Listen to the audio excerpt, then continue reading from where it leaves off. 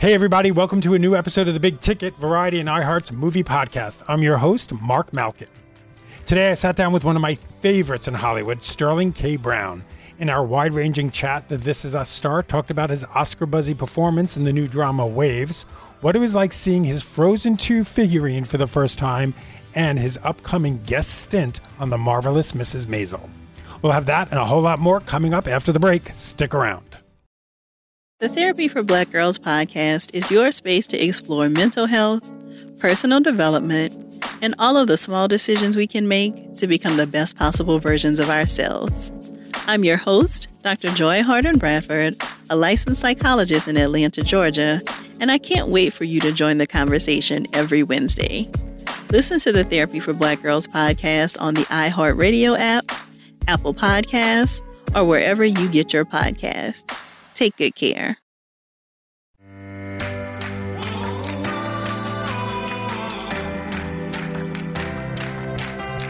Welcome back to The Big Ticket. Here's Sterling K. Brown. How are ya? I'm doing quite well, man. How about yourself? You're a busy man. You're a busy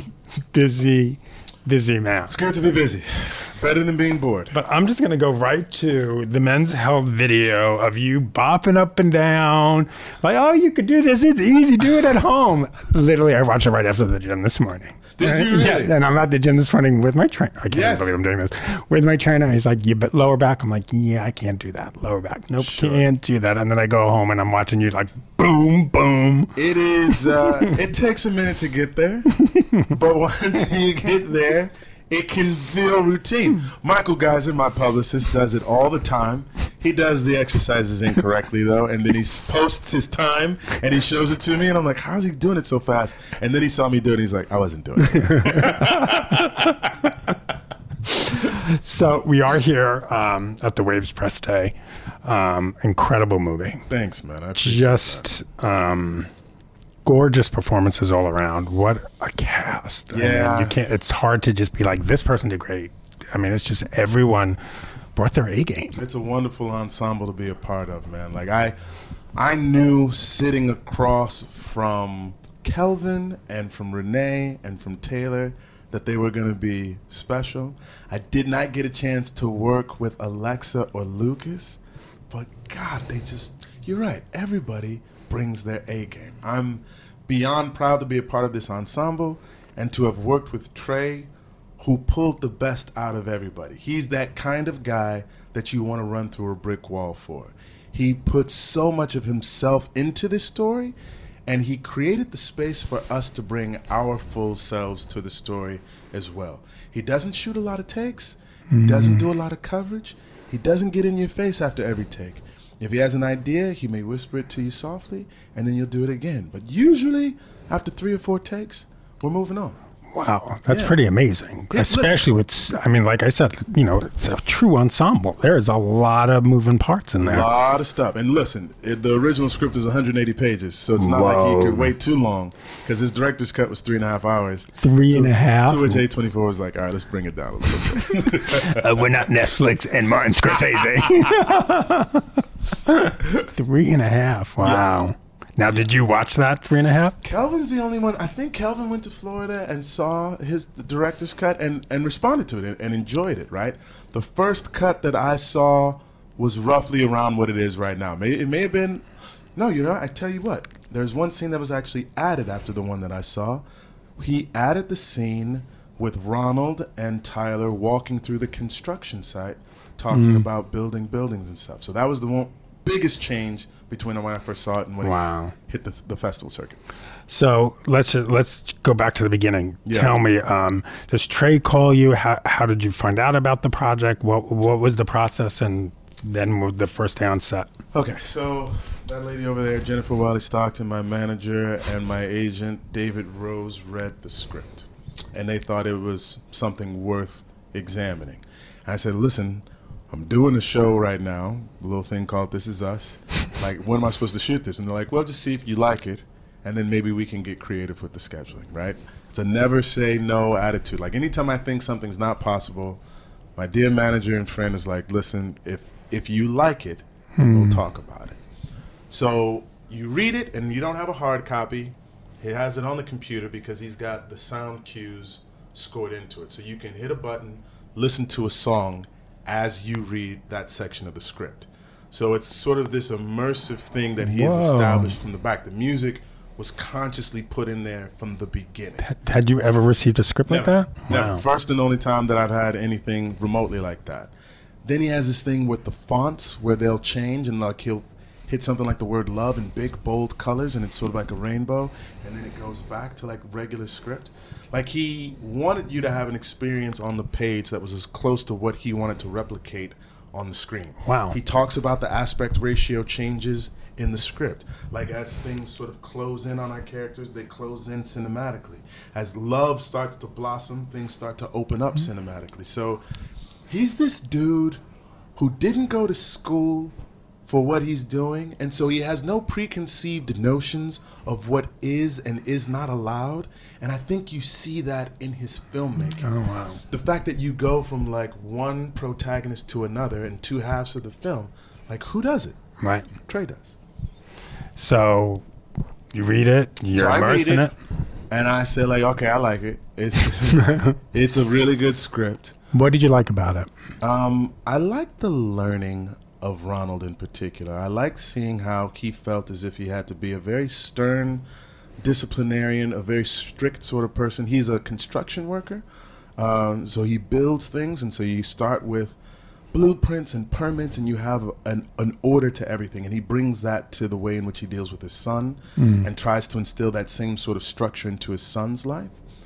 And his son is a champion wrestler. And his son's a champion wrestler. He's a very good student. He has a very bright future. And slowly but surely things fall apart for him. His shoulder becomes aggravated, and the doctor suggests that he shouldn't be able to wrestle anymore, but he keeps wrestling anyway because he doesn't want to disappoint. To deal with the pain, he starts taking his father's medication that he uses for his bad knee without telling anybody. He and his girlfriend wind up getting pregnant. She wants to have the baby, he doesn't. He's trying to like get her to get an abortion, but she ultimately doesn't. And he does all of this without consulting anybody in his family because he doesn't think he has the space to be a failure. He doesn't think he has the space to be a disappointment because he thinks that his dad may stop loving him, right? And what I love about the script is that there's a learning that takes place. After the tragedy that transpires midway through the film, we see this family sort of just grasping for how to get back on track. How do they keep going with their lives? And it now shifts to the perspective of the daughter. But the presence of the parents is still there. You see Renee's character and myself really struggling to connect to one another.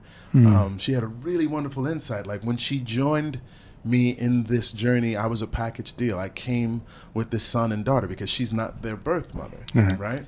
So I'm a package deal, and now that the package has changed with this young man going to prison for the rest of his life, does she still want to be a part of this package, right? There's other things that we talk about. Like Trey doesn't ever like hit you over the head with stuff, but there's a moment when you find out that she isn't able to have children, where Tyler's going off on her when he wants to like take the keys to the truck and go see his girlfriend. He says, you're not even a real woman. You can't even have children. And so you realize how important these children are to her. Right. Even though they're not hers, they're hers. It added a whole other Do you know what I'm saying? layer, yeah. So you see this family trying to figure out their way back. And then there's this wonderful conversation between him and his daughter. And after I read the scene, I was like, okay, this may be something worth fighting for. Right. Like, I know I got this day job, but maybe we can figure out a way to squeeze it in, because he learns that being this stern disciplinarian isn't the only way of being in the world, and that there is this beautiful strength in vulnerability. And it's born out of necessity more than anything else, because he literally has nobody else to talk to. But you see the most authentic conversation between him and one of his children in the course of the whole film, because he desperately needs to share what's going on in his life, and then thus opens the door for her to share what's going on in her. So this is a heavy movie. Yeah. We go to the movies to escape. Yeah. Is this a movie to escape? No. So there's a couple of ways in which art functions for me. There is escapism. There is holding a mirror up to society and showing it for what it is. There is holding a mirror up to society and showing it what it can be, right? I think this is a cautionary tale from the perspective of a parent of what happens when you don't create an environment for your children to share their life with you. You know what I mean? Like, I got an 8-year-old and a 4-year-old, and it's never too early to start. And I was like, you know what? If you have to say, if there's anything you want to tell daddy, like, let me know. Like, I'm going to love you regardless of what's going on in your life. And maybe I can be of help. And maybe you can help me, right? So that when they get to be 16 and they think they got to, like, take drugs or, like, take their girlfriends for abortions or anything like that, at least we can have a conversation about it. Right? So for me, it's cautionary in that way. There's some, listen, summer movies, that's a time to escape. I love escapism. I'm in Predator, I'm in Hotel Artemis. I love stuff that is about having a good time at the theater, but I also love stuff that sort of like holds the mirror up to us and says, like, this is who we are, and maybe we can be better. Yeah. So where'd you get so enlightened about parenthood? I mean, I got a 4-year-old and an 8-year-old, so you kind of learn this trial by fire. But I also did, listen, there's a book that I read, and I saw this woman on Oprah Winfrey first, right? Her name is Dr. Shefali Tsabary. Okay.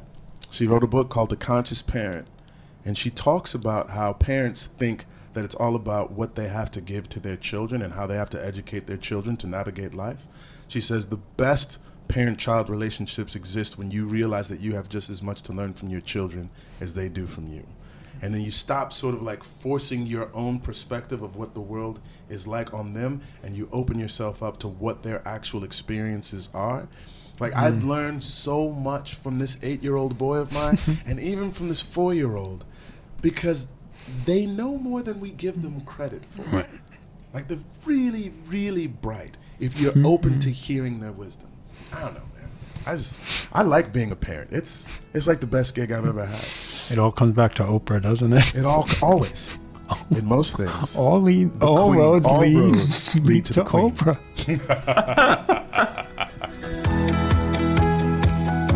Right now, we're going to take a short break. But when we come back, Sterling talks about seeing himself for the first time as the animated Lieutenant Matthias in Frozen 2, why diversity in animated Disney films is so impactful, and wait till you hear what he says when I ask him about the one movie he can watch over and over again. It's safe to say 2020 was one of the most difficult years ever for so many, and these remain very challenging times. That's why I'm here to ask you, how can I help? My name is Dr. Gail Saltz, host of the new weekly podcast, How Can I Help with Dr. Gail Saltz, brought to you by the Seneca Women Podcast Network and iHeartRadio. I'm a clinical associate professor of psychiatry at the New York Presbyterian Hospital, a psychoanalyst, best-selling author, and I'm here to help. Join me every Friday, where you can ask your most pressing questions and get helpful guidance on topics ranging from coping with anxiety and mood, relationships, to family and parenting issues, to workplace dynamics, to dealing with COVID fatigue, and everything in between. While it has been a tough time, you don't have to navigate it alone. So, how can I help? You can send your questions anonymously to me at howcanihelp@senecawomen.com, and I will answer with specific advice and understanding. Listen to How Can I Help with Dr. Gail Saltz on the iHeartRadio app, on Apple Podcasts, or wherever you get your podcasts. Welcome back to The Big Ticket. Here's more of Sterling K. Brown. Okay, so this morning I went on YouTube. Frozen 2's trailer. Do you know how many views it has right now? How many? At least as of this morning. Yeah. 83,204,000. I don't even know how to say this number. 204,648. That's it. That's an excellent. Yes, that's how you say it. That's a lot. That's a sizable number. If everybody comes to see the movie, we'll be all right. How much fun is it seeing yourself as Lieutenant Destin Matthias? It's awesome. Yeah. It's awesome, dude. You go to the movies your whole life. You're talking about escapism. Like, the house the mouse built is the king of escapism. But also, like, wonderful storytelling. I took my oldest to see the first Frozen, and like he loved it, but he's got very boy energy. And so he loved listening to the first song of the movie, which is like the guys like breaking up the ice over and over again. And like he would just let me play that over and over again. I was like, you want to hear it? You want to build a snowman? He's like, no, I want to hear that first song. I was like, okay. So now he's a little bit older and he remembers the movie very well. And so many of the things that I do, I can't take them to. And it's not like they're just super risque or whatever. It's just they're babies. And once they get older, they'll be able to check them out. Nice to be able to share something with the family. But on the personal level, before I had kids, I was going to go see Disney movies by myself all the time. Like I would go check out Pixar, Disney animated all the time. And so now I have a legitimate excuse for being in the theater because I'm actually in the movie and I get a chance to bring my kids. Like the smile on your face right now is just... It's every time you go into the booth and you're working with Chris and Jen, they'll be like, hey, you want to see a little bit of what we've animated so far? And I'm like, yeah, let me see. And so I remember seeing like the first trailer before anybody else, and I also like run on the waves and like hitting them with the ice. And knocked over and was like, who's this like horse water monster thingamajig that's coming out of her? And then they started to animate me, right? And seeing Destin Matthias and seeing like him be a person of color. And I say that because like there's been black actors that have vocalized many characters before and they're not necessarily black on screen. Right. But to see him in this world of Arendelle, being a part of it, recognizing that like, yo, this world should be as diverse as the world in which we live. And so I applaud Jen and Chris and everyone who made the decisions to bring this character to the fore, because it's nice. Like, it's nice for folks to see themselves, right? But then they do these little things, like the animators say, like, you know, when you smile, you use like all these muscles. Like most people smile and it's just like that, but like you smile and it's like, yo. So then they try to add that to your character so that when your voice comes out of them, it makes sense. Right. It fits. And it's like, oh, my face does that. It's really cool. So when you were going to those movies by yourself, yeah, you didn't see yourself that often, did you? No, not that often. Yeah. Not that often. Like I can remember things like just like hearing Eddie Murphy in Mulan, right? Shrek also. Like you can hear voices. Like I'm always listening for like, who's in this movie? Right. I recognize that voice. Oh, that's cool. They got the chance to do this or whatnot. But like to actually see it, and then for young people too, because I'm older, and so I'm a little bit more, can be more jaded and be like, all right, well, maybe that thing wasn't going to happen.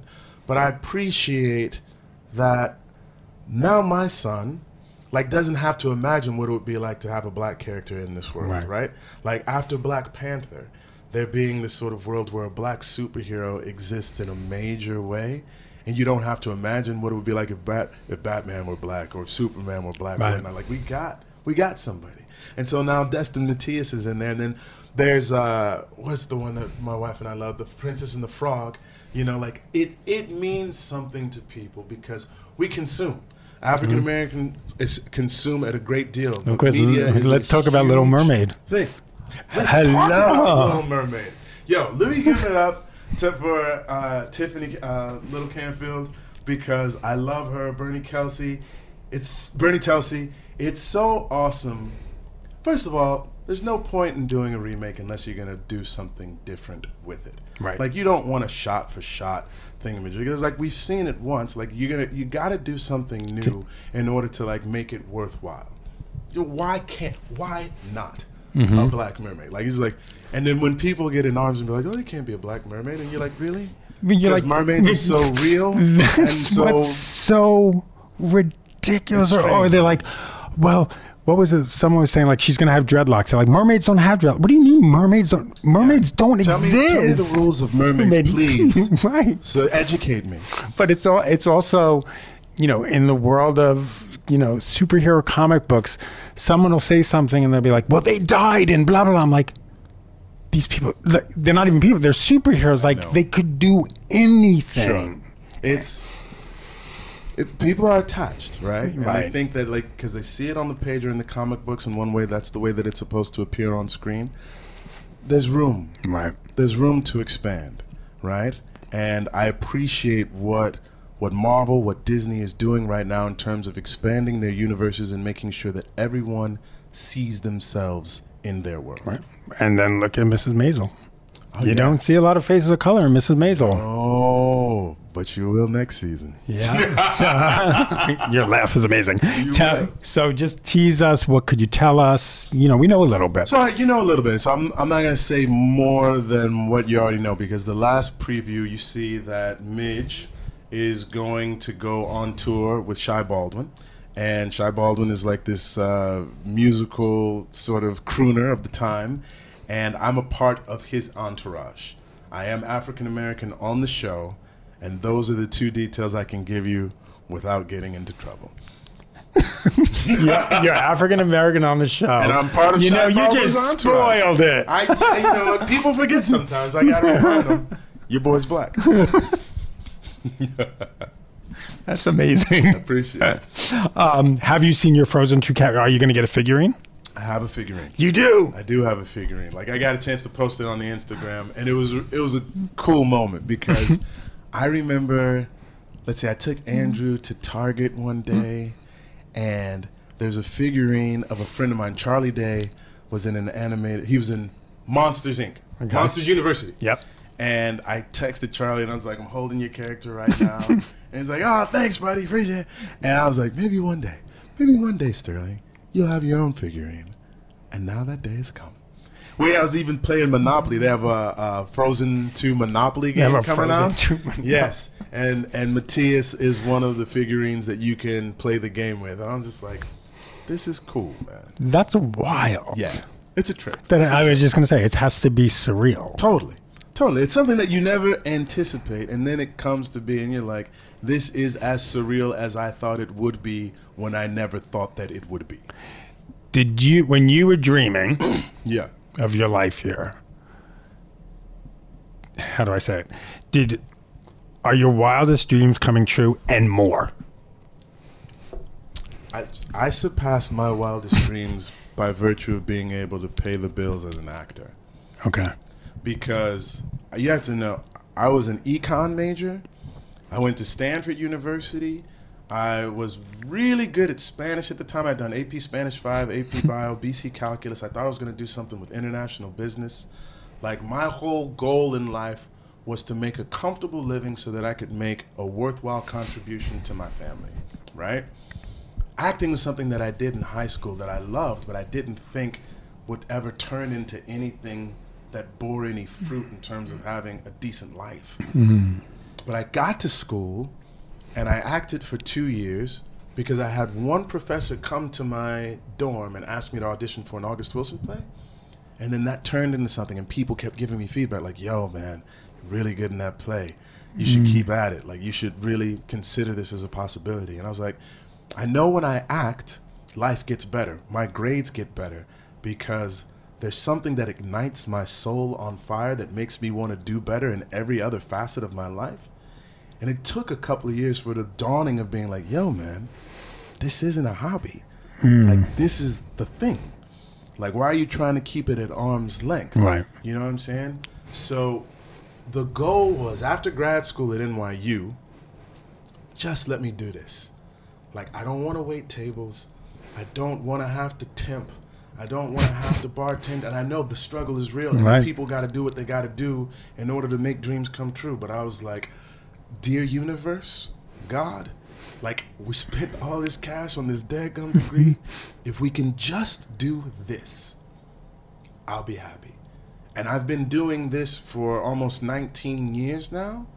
And like, these last 4 years are like this incredible, like, cheesecake icing on the best red velvet that I've had in my life. But the cheesecake icing tastes really good. Did you ever give yourself a cutoff going, you know what, if it doesn't work at this point, I'm going back to international business? No. It was one of those things where, like, I was willing to do whatever was necessary in order to live my life as an actor. And thankfully, I did it when I was young, and you're willing to make more concessions. Like, just finding, like, the right lunch special that you can spread out for lunch and dinner.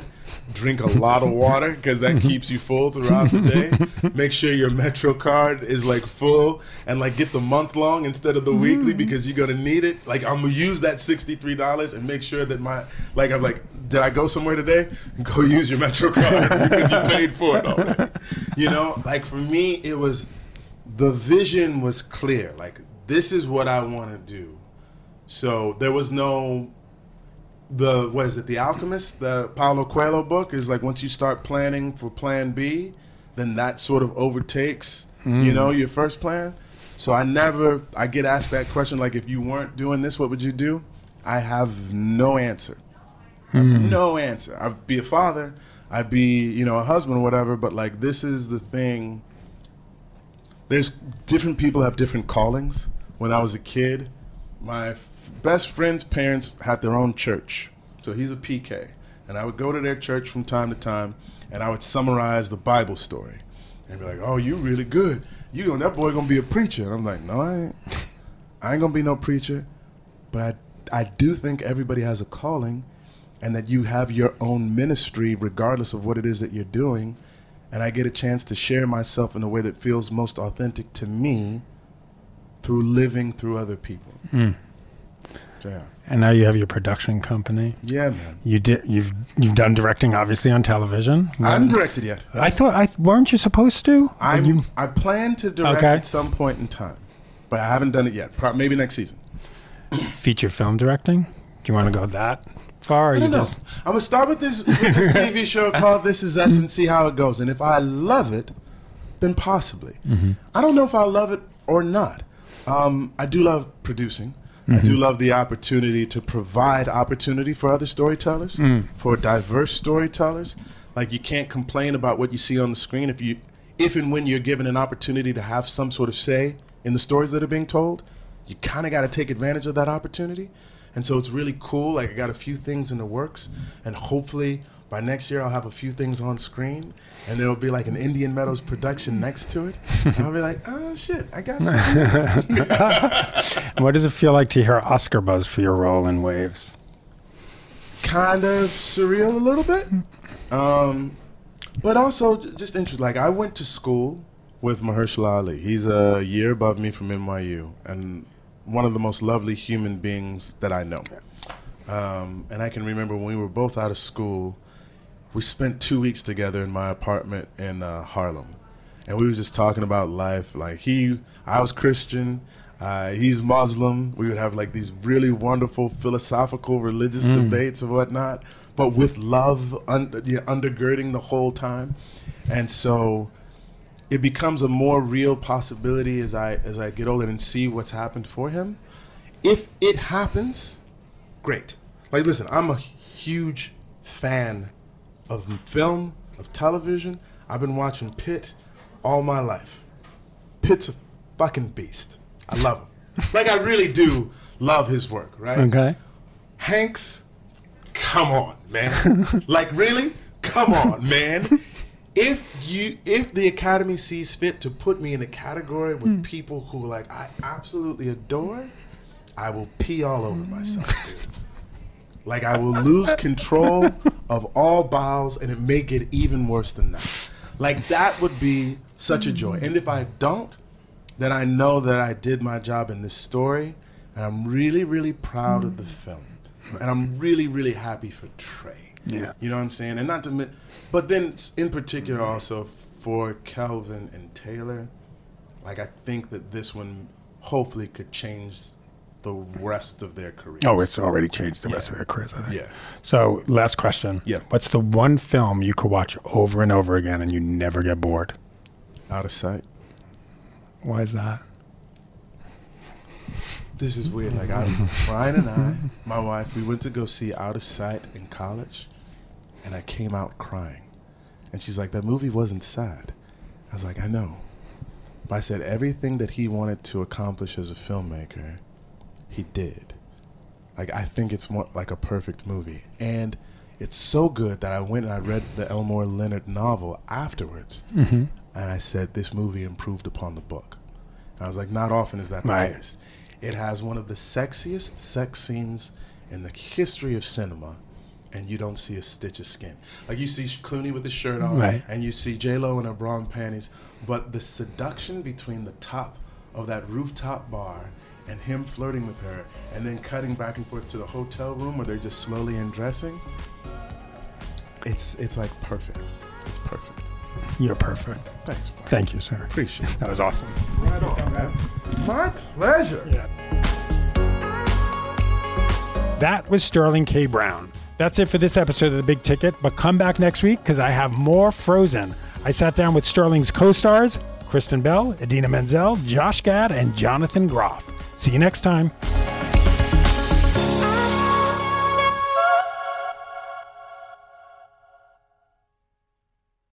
At Grand Canyon University, we believe in equal opportunity, and the American dream starts with purpose. Whether your pursuit involves a bachelor's, master's, or doctoral degree, GCU's learning environments are designed for supportive networking and collaboration. With over 330 academic programs, GCU provides a path to help you fulfill your dreams.